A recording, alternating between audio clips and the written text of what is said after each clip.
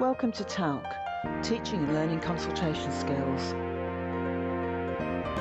This is the TALK Talks podcast, helping everyone who sees patients to improve their consultation skills, to get better outcomes, and this approach can even increase your job satisfaction. Welcome to this discussion in TALK Module 10, Chapter 4, Skills for Optimising Medication. And it's about the vital consultation skills we need to use when having conversations with patients about their medications. In particular, when that conversation involves considering streamlining or reducing medications, it's helpful to have good consultation skills to apply. That process sometimes means identifying medications that aren't needed anymore, and that can be surprising for some patients who may even feel that they're being deprived of something. So if you want to avoid conflict or distress when reviewing medications, the conversation needs to be a skillful one. Today I'm really pleased to be joined by Dr. James Bennett.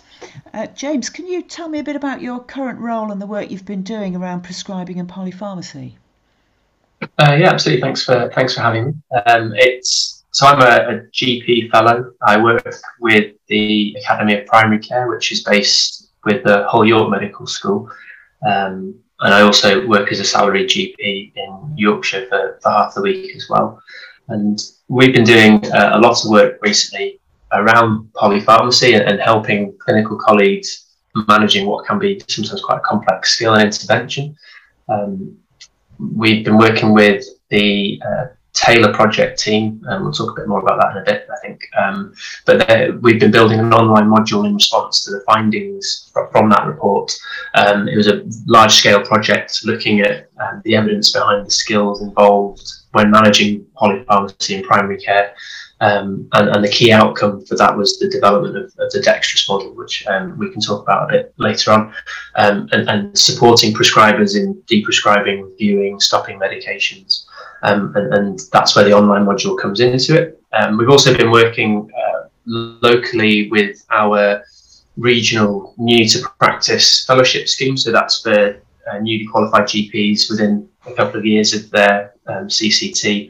And it has a strong emphasis in that programme on developing expert generalist skills, advanced communication skills. And one of the modules focuses specifically on problematic polypharmacy and how we as GPs are in a really unique and great position to tackle that issue, but that we might need to change some of our ways of working and thinking in order to do that. Brilliant. That sounds both fascinating and incredibly relevant to daily general practice and daily primary care. Even if you're not a GP, you can be involved in reviewing medications and so on.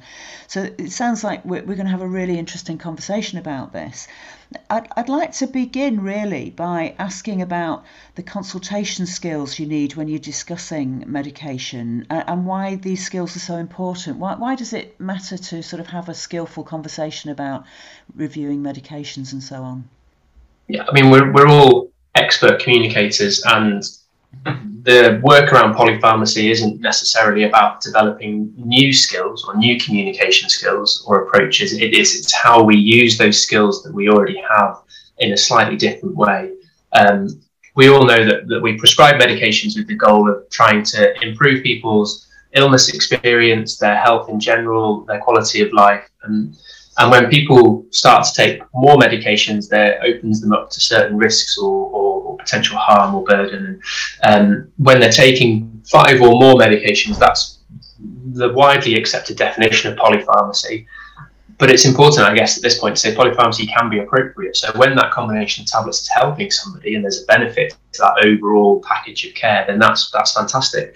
We're focusing more on the problematic polypharmacy. So where those combinations are perhaps causing, they're either unnecessary, they're causing burden, they're opening the patients up to harm. And it's encouraging clinicians and patients to have those adequate, in-depth medication reviews to reduce or stop things that perhaps aren't needed or aren't causing a benefit.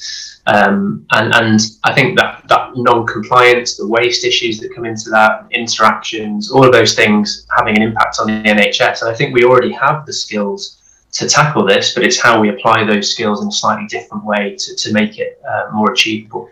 I think that's really helpful, because this is part of a module about complex conversations, and at the beginning of this module what we say is that, you know, when you've got your basic core consultation skills in place, you can then apply them with more awareness and more intensity to these perhaps more complicated situations. So I think we're very much in the right ballpark to discuss this today.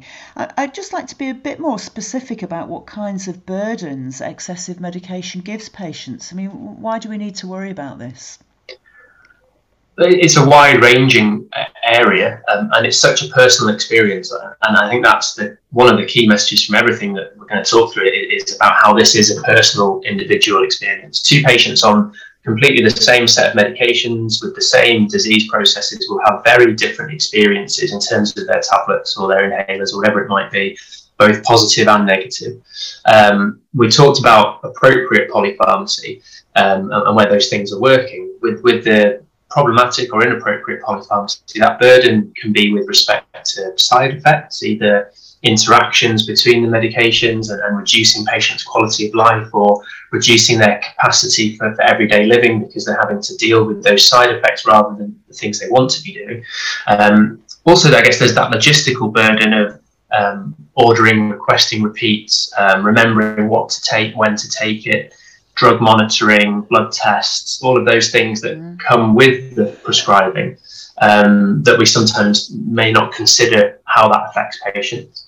I think the other thing to perhaps touch on is the role that polypharmacy plays in over-medicalising things. It opens some patients up to adopting that sick role and the psychological harm that can then cause as a result.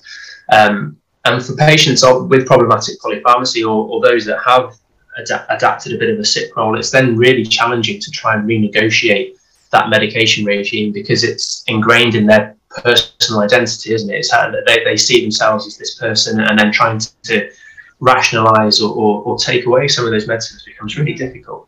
But it's something I'm sure we've all experienced. Yeah, potentially that can be a problem, but of course the way we frame our interactions makes such a big difference, doesn't it? So, assessing somebody and in particular perhaps pointing out that some of their symptoms are side effects can be quite an empowering thing, and also thinking that you might be able to get the same benefits with fewer drugs can even be framed as a way of seeing an actual improvement, which can be quite psychologically helpful in terms of people's ability to engage in the things that they want to get on with in life. So I think we're kind of agreed that the skills of stopping medication as well as starting medications should be part of regular practice.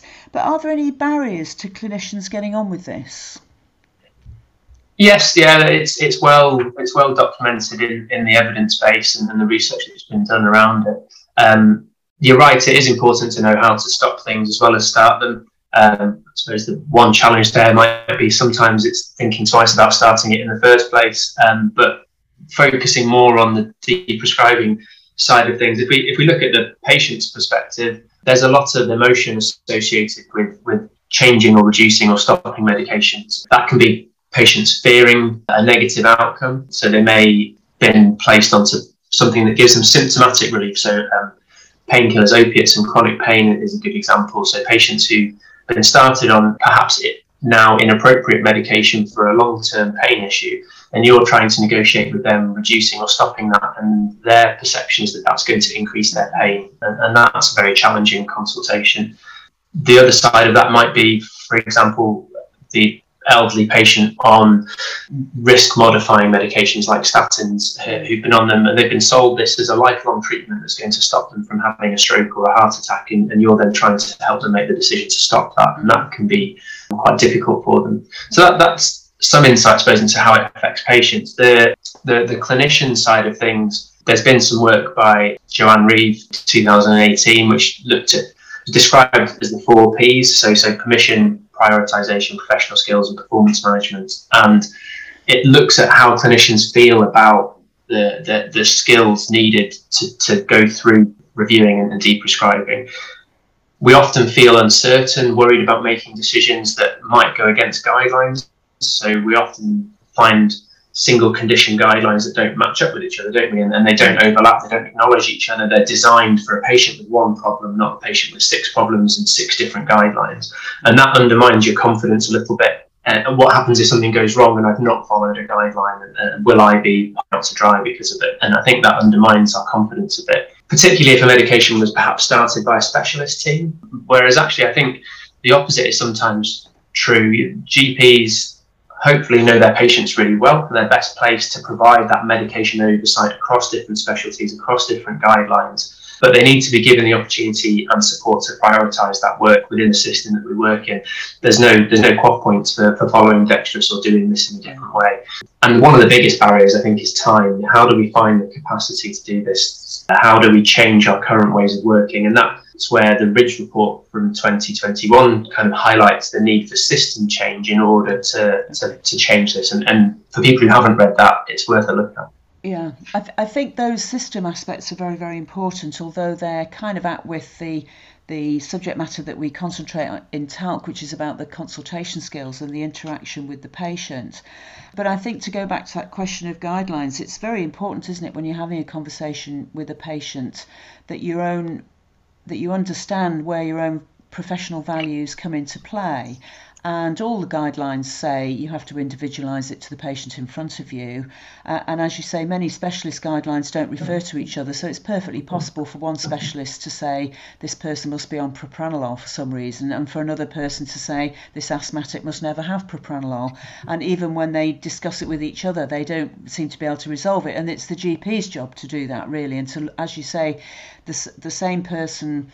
A person on the same drugs as somebody else might have a very different set of side effects or a different set of interactions, and it's our job to do that. But to be confident that in thinking carefully about the individual patient, we're making a nuanced decision. And actually, people don't get hauled over the coals for doing that. You're much more likely to get hauled over the coals for somebody having a side effect for years because you couldn't be bothered to review their medication or something like that. So we've sort of talked about that there's a lot of benefits about better quality of life, and subsequent medication reviews might be a bit more easier to do if there are fewer medications around. What's the evidence behind this approach to taking quite a detailed look at people's medication? I think you mentioned something called the Taylor Review at the beginning. Can you tell us a bit more about that?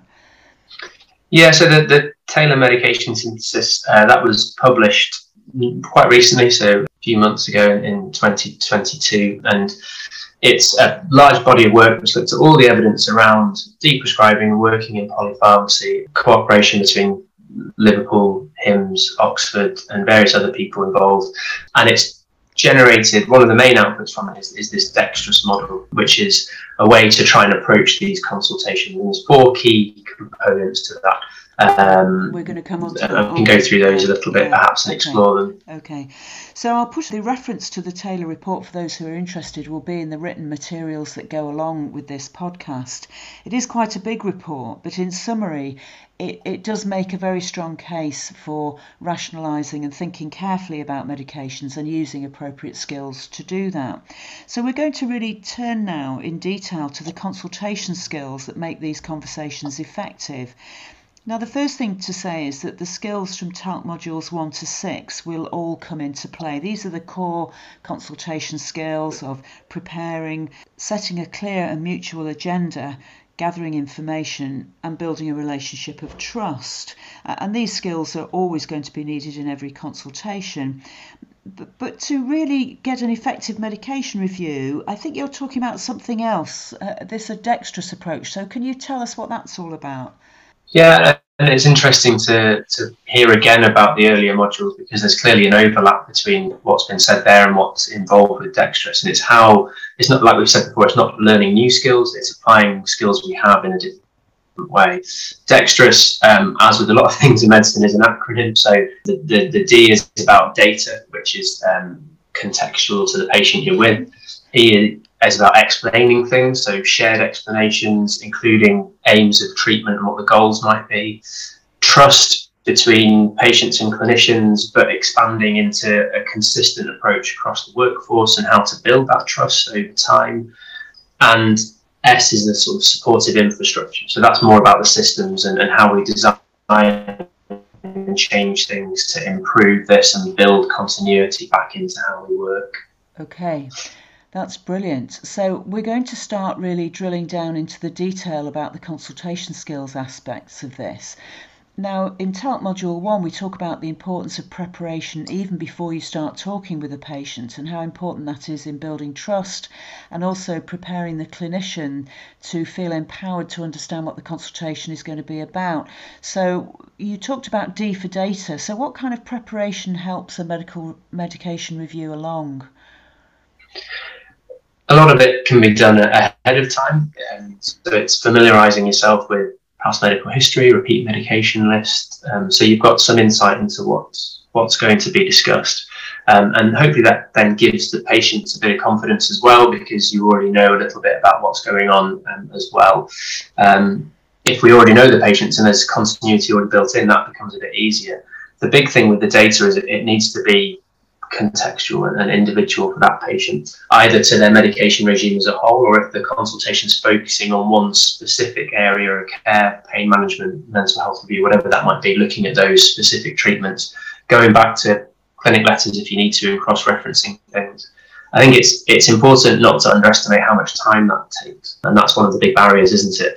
But trying to put that time aside, and even if it takes a little bit longer, that consultation might need to be paused or broken up, or come back to at a later date. It's not something that needs to necessarily happen in one shot. Yeah. It goes on over time. Yeah, I'd like to just sort of consider that though, because I think the more you get used to preparing for a consultation and looking at the notes in a systematic way and thinking about these questions, what medications are there, why are they there, what interactions could be going on. If somebody's on opiates and they're still complaining of pain and they're on lots of things for constipation, well, it might be that the constipation drugs and the morphine could go because they're not achieving anything and just giving the patient a lot of side effects. So I think when you get in the habit of reviewing notes systematically before you start, it doesn't actually take as long as you think. It's when you begin to do it that it takes more time. You get used to it over time, don't you? I think I wanted you to say something a bit more about data around the context, because you mentioned contextualising this information to the specific patient. What kind of aspects of the patient's context do you think you need to be thinking about when you gather the data?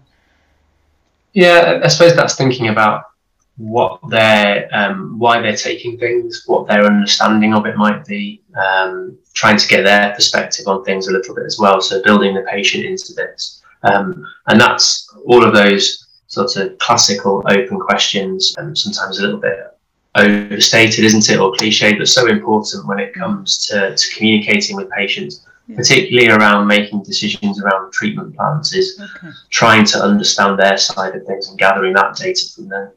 I think that's really helpful to think about that, because there's data that we collect beforehand and then data that we collect during the conversation. And I think as well, other aspects of the context are important, like, is this person living at home? Are they in a nursing home? Are they close to death? Are they actually at work, or are they needing medications to keep them well enough to keep at work, for example? And some of that is in the medical record, isn't it, before you start. So I'd like to go on to the E of dexterous. We've covered D for data. Now let's think about E for explanations. Now in TALC we take a strong focus on having a dialogue with patients, chunking the information and checking the patient's response. So can you say a bit more about what needs to happen in a medication review in terms of this dialogue element? Yeah, probably the cheats way out of that question is to say all of it, all of them. There's no way of getting away from those things. That they're all really valid skills to use during these consultations. I think that you have to have the patient in the middle of everything. So how we use the data that we've gathered to explain why we think changing or stopping or reducing something is part of, is in their interest, their best interest, and involving them in that decision-making process. So checking their understanding of their illness. Why are you taking this? What's the aim of it? What have you come to understand about how your diabetes affects you? Really taking the time to see what their level of understanding is regarding their disease process, their prescription, and what the therapeutic goals are. I think, you're taking these tablets, what are you hoping that they're going to achieve for you? And then reinforcing messages that are accurate, correcting misunderstandings, or re-educating patients around things comes into that explanation side of things. And you can quickly see how things like chunking and checking is going to be really important, because you need to break that information up, don't you, and make sure that they're having a chance to process and understand it. I think a key part for me is agreeing trial reductions or alternative therapies. So setting out what we might expect to see, when it might happen, when we might need to review it. But that can be done when starting tablets as well. I'm sure other people do this. I quite commonly use it when starting medications for depression, so SSRIs or increasing a dose of an SSRI, is setting clear boundaries at the time. So, we're going to try it for this period of time. You're hoping it will achieve this, or we're expecting it will achieve this. This is the review date. And we're agreeing at the start that if it hasn't achieved that, we're going to reduce it back down again, or we're going to stop it because it's not effective. So I think that can be really helpful. Yeah, I think that idea of explicitly asking the patient what matters to them, in other words, what they're trying to achieve with their medication, and then actually saying, well, let's just check whether we're doing that. Because I think pain is a classic one with this. People are often taking painkillers, but if you ask them, they say, I've still got a lot of pain. So you say, well, these painkillers are not achieving the goal that we set out to achieve. So maybe we need to think about something different, or a different approach, or something, depending on the context, obviously, and the reason why people have got the particular symptom. I know it's often... It's always absolutely crucial to individualise what you're saying, to respond to the person in front of you and the kind of things they're saying. But sometimes there are phrases for opening up a conversation. I don't know if you've got any thoughts about some phrases that might, introduce the idea that a drug might need to be reviewed or perhaps even reduced or stopped. What kind of approach do you take to that? I think you're right. It does have to be individualised, but there are things you can think about to try and, I think, understanding their perspective of it a bit more. So leading them to that decision point and recognising that perhaps something needs to change. Why do you think you're taking this? How do you think this is helping you, or how is this medication improving your quality of life? Or is this medication causing any problems for you? So trying to get them to recognise the difficulties or the challenges that it creates. And those questions can then start to help the patient recognise that perhaps some of their medications are part of the problem that they're experiencing. Yeah, I think that's a helpful approach. And I think in line with other things we say in TALC, we discourage saying, have you got any questions? Because if you do say that, people always say no. But if you say, well, what questions have you got now? And to say something like, what problems does your medication cause you? Or what side effects are you experiencing? Kind of normalises the idea that there will be a problem or there will be a side effect. It's much more likely to get people to actually comment about what they're experiencing, isn't it? And I think the way you've talked about that implicitly involves this chunking and checking idea, where you're asking the patient for their response and thinking about what they're saying, and then taking that from there. What about the sort of following up aspects? What about that after you've had this discussion? Again, that picks up on some of the things that we all do as part of our regular consultations. We've hinted it's a continuous process, so this isn't a single, and it shouldn't be a single annual review process, although we are financially incentivized to do it that way. It's about this continuous overarching process. I think safety netting is really important. We're not in a hospital setting, as tempting as it would be to delete 6 medications in one go and see how they are. We can't do that in the same way in the community often. So when reducing or stopping, explaining what may happen, what patients might notice, encouraging them to come back if they notice that perhaps the symptoms getting worse, like you stop a diuretic and their heart failure symptoms start to worsen, and that they know they need to seek a review before any planned review. Planning follow-up and either booking it in or using software systems to schedule reviews or get reminders about when things need to be looked at again. And one of the things I find reassures patients a lot is explaining to them that nothing is set in stone.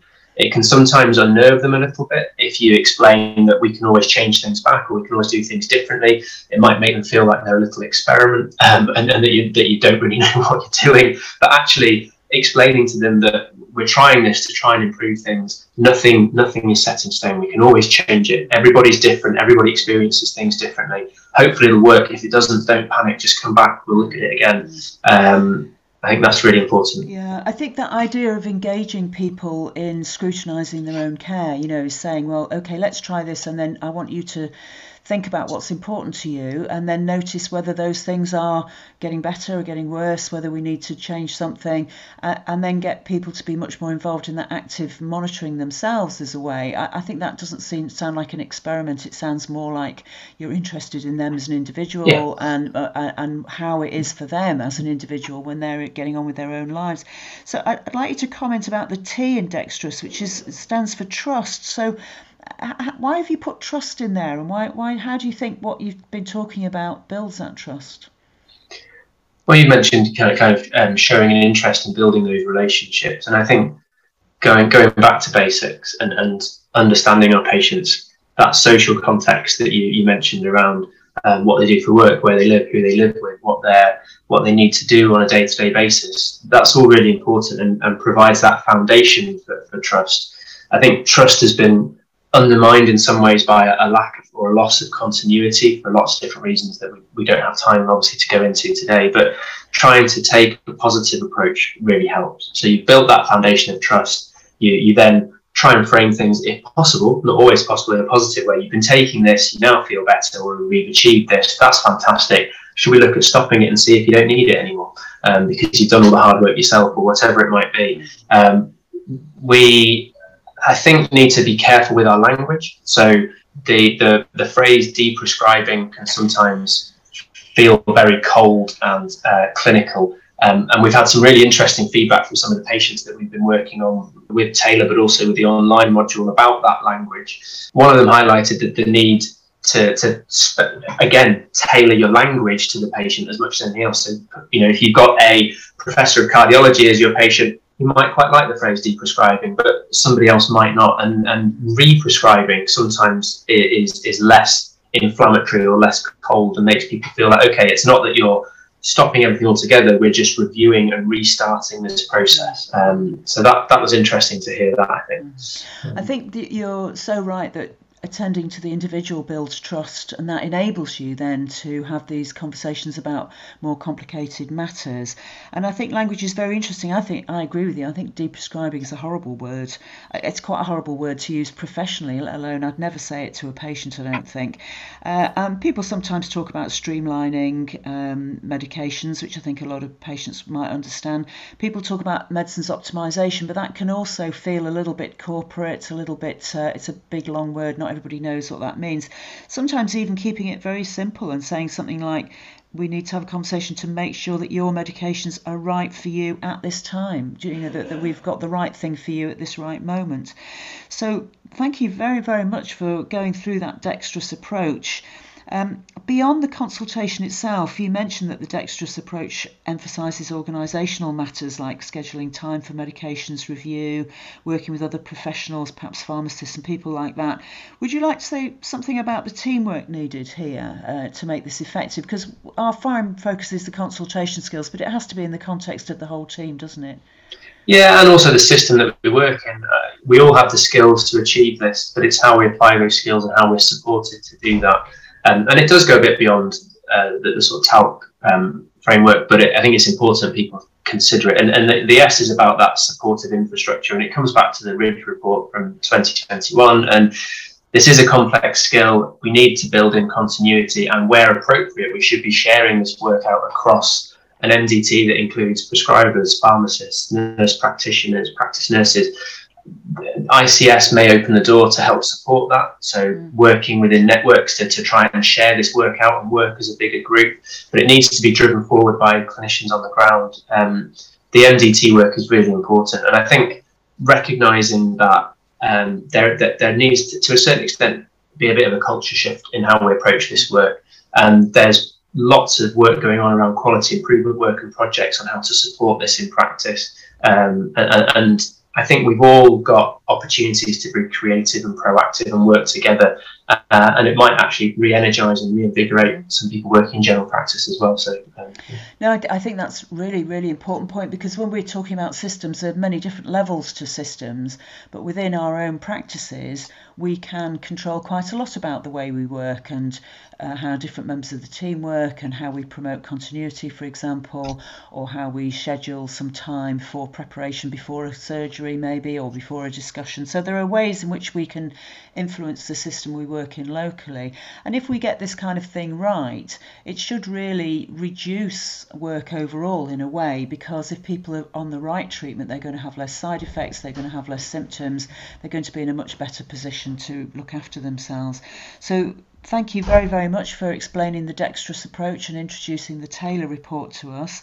In the written materials that go along with this podcast, there will be references to that and also to the e-learning module about polypharmacy that James and his colleagues have been developing. And I think that will be a really useful resource for people who are wanting to develop their skills in this area.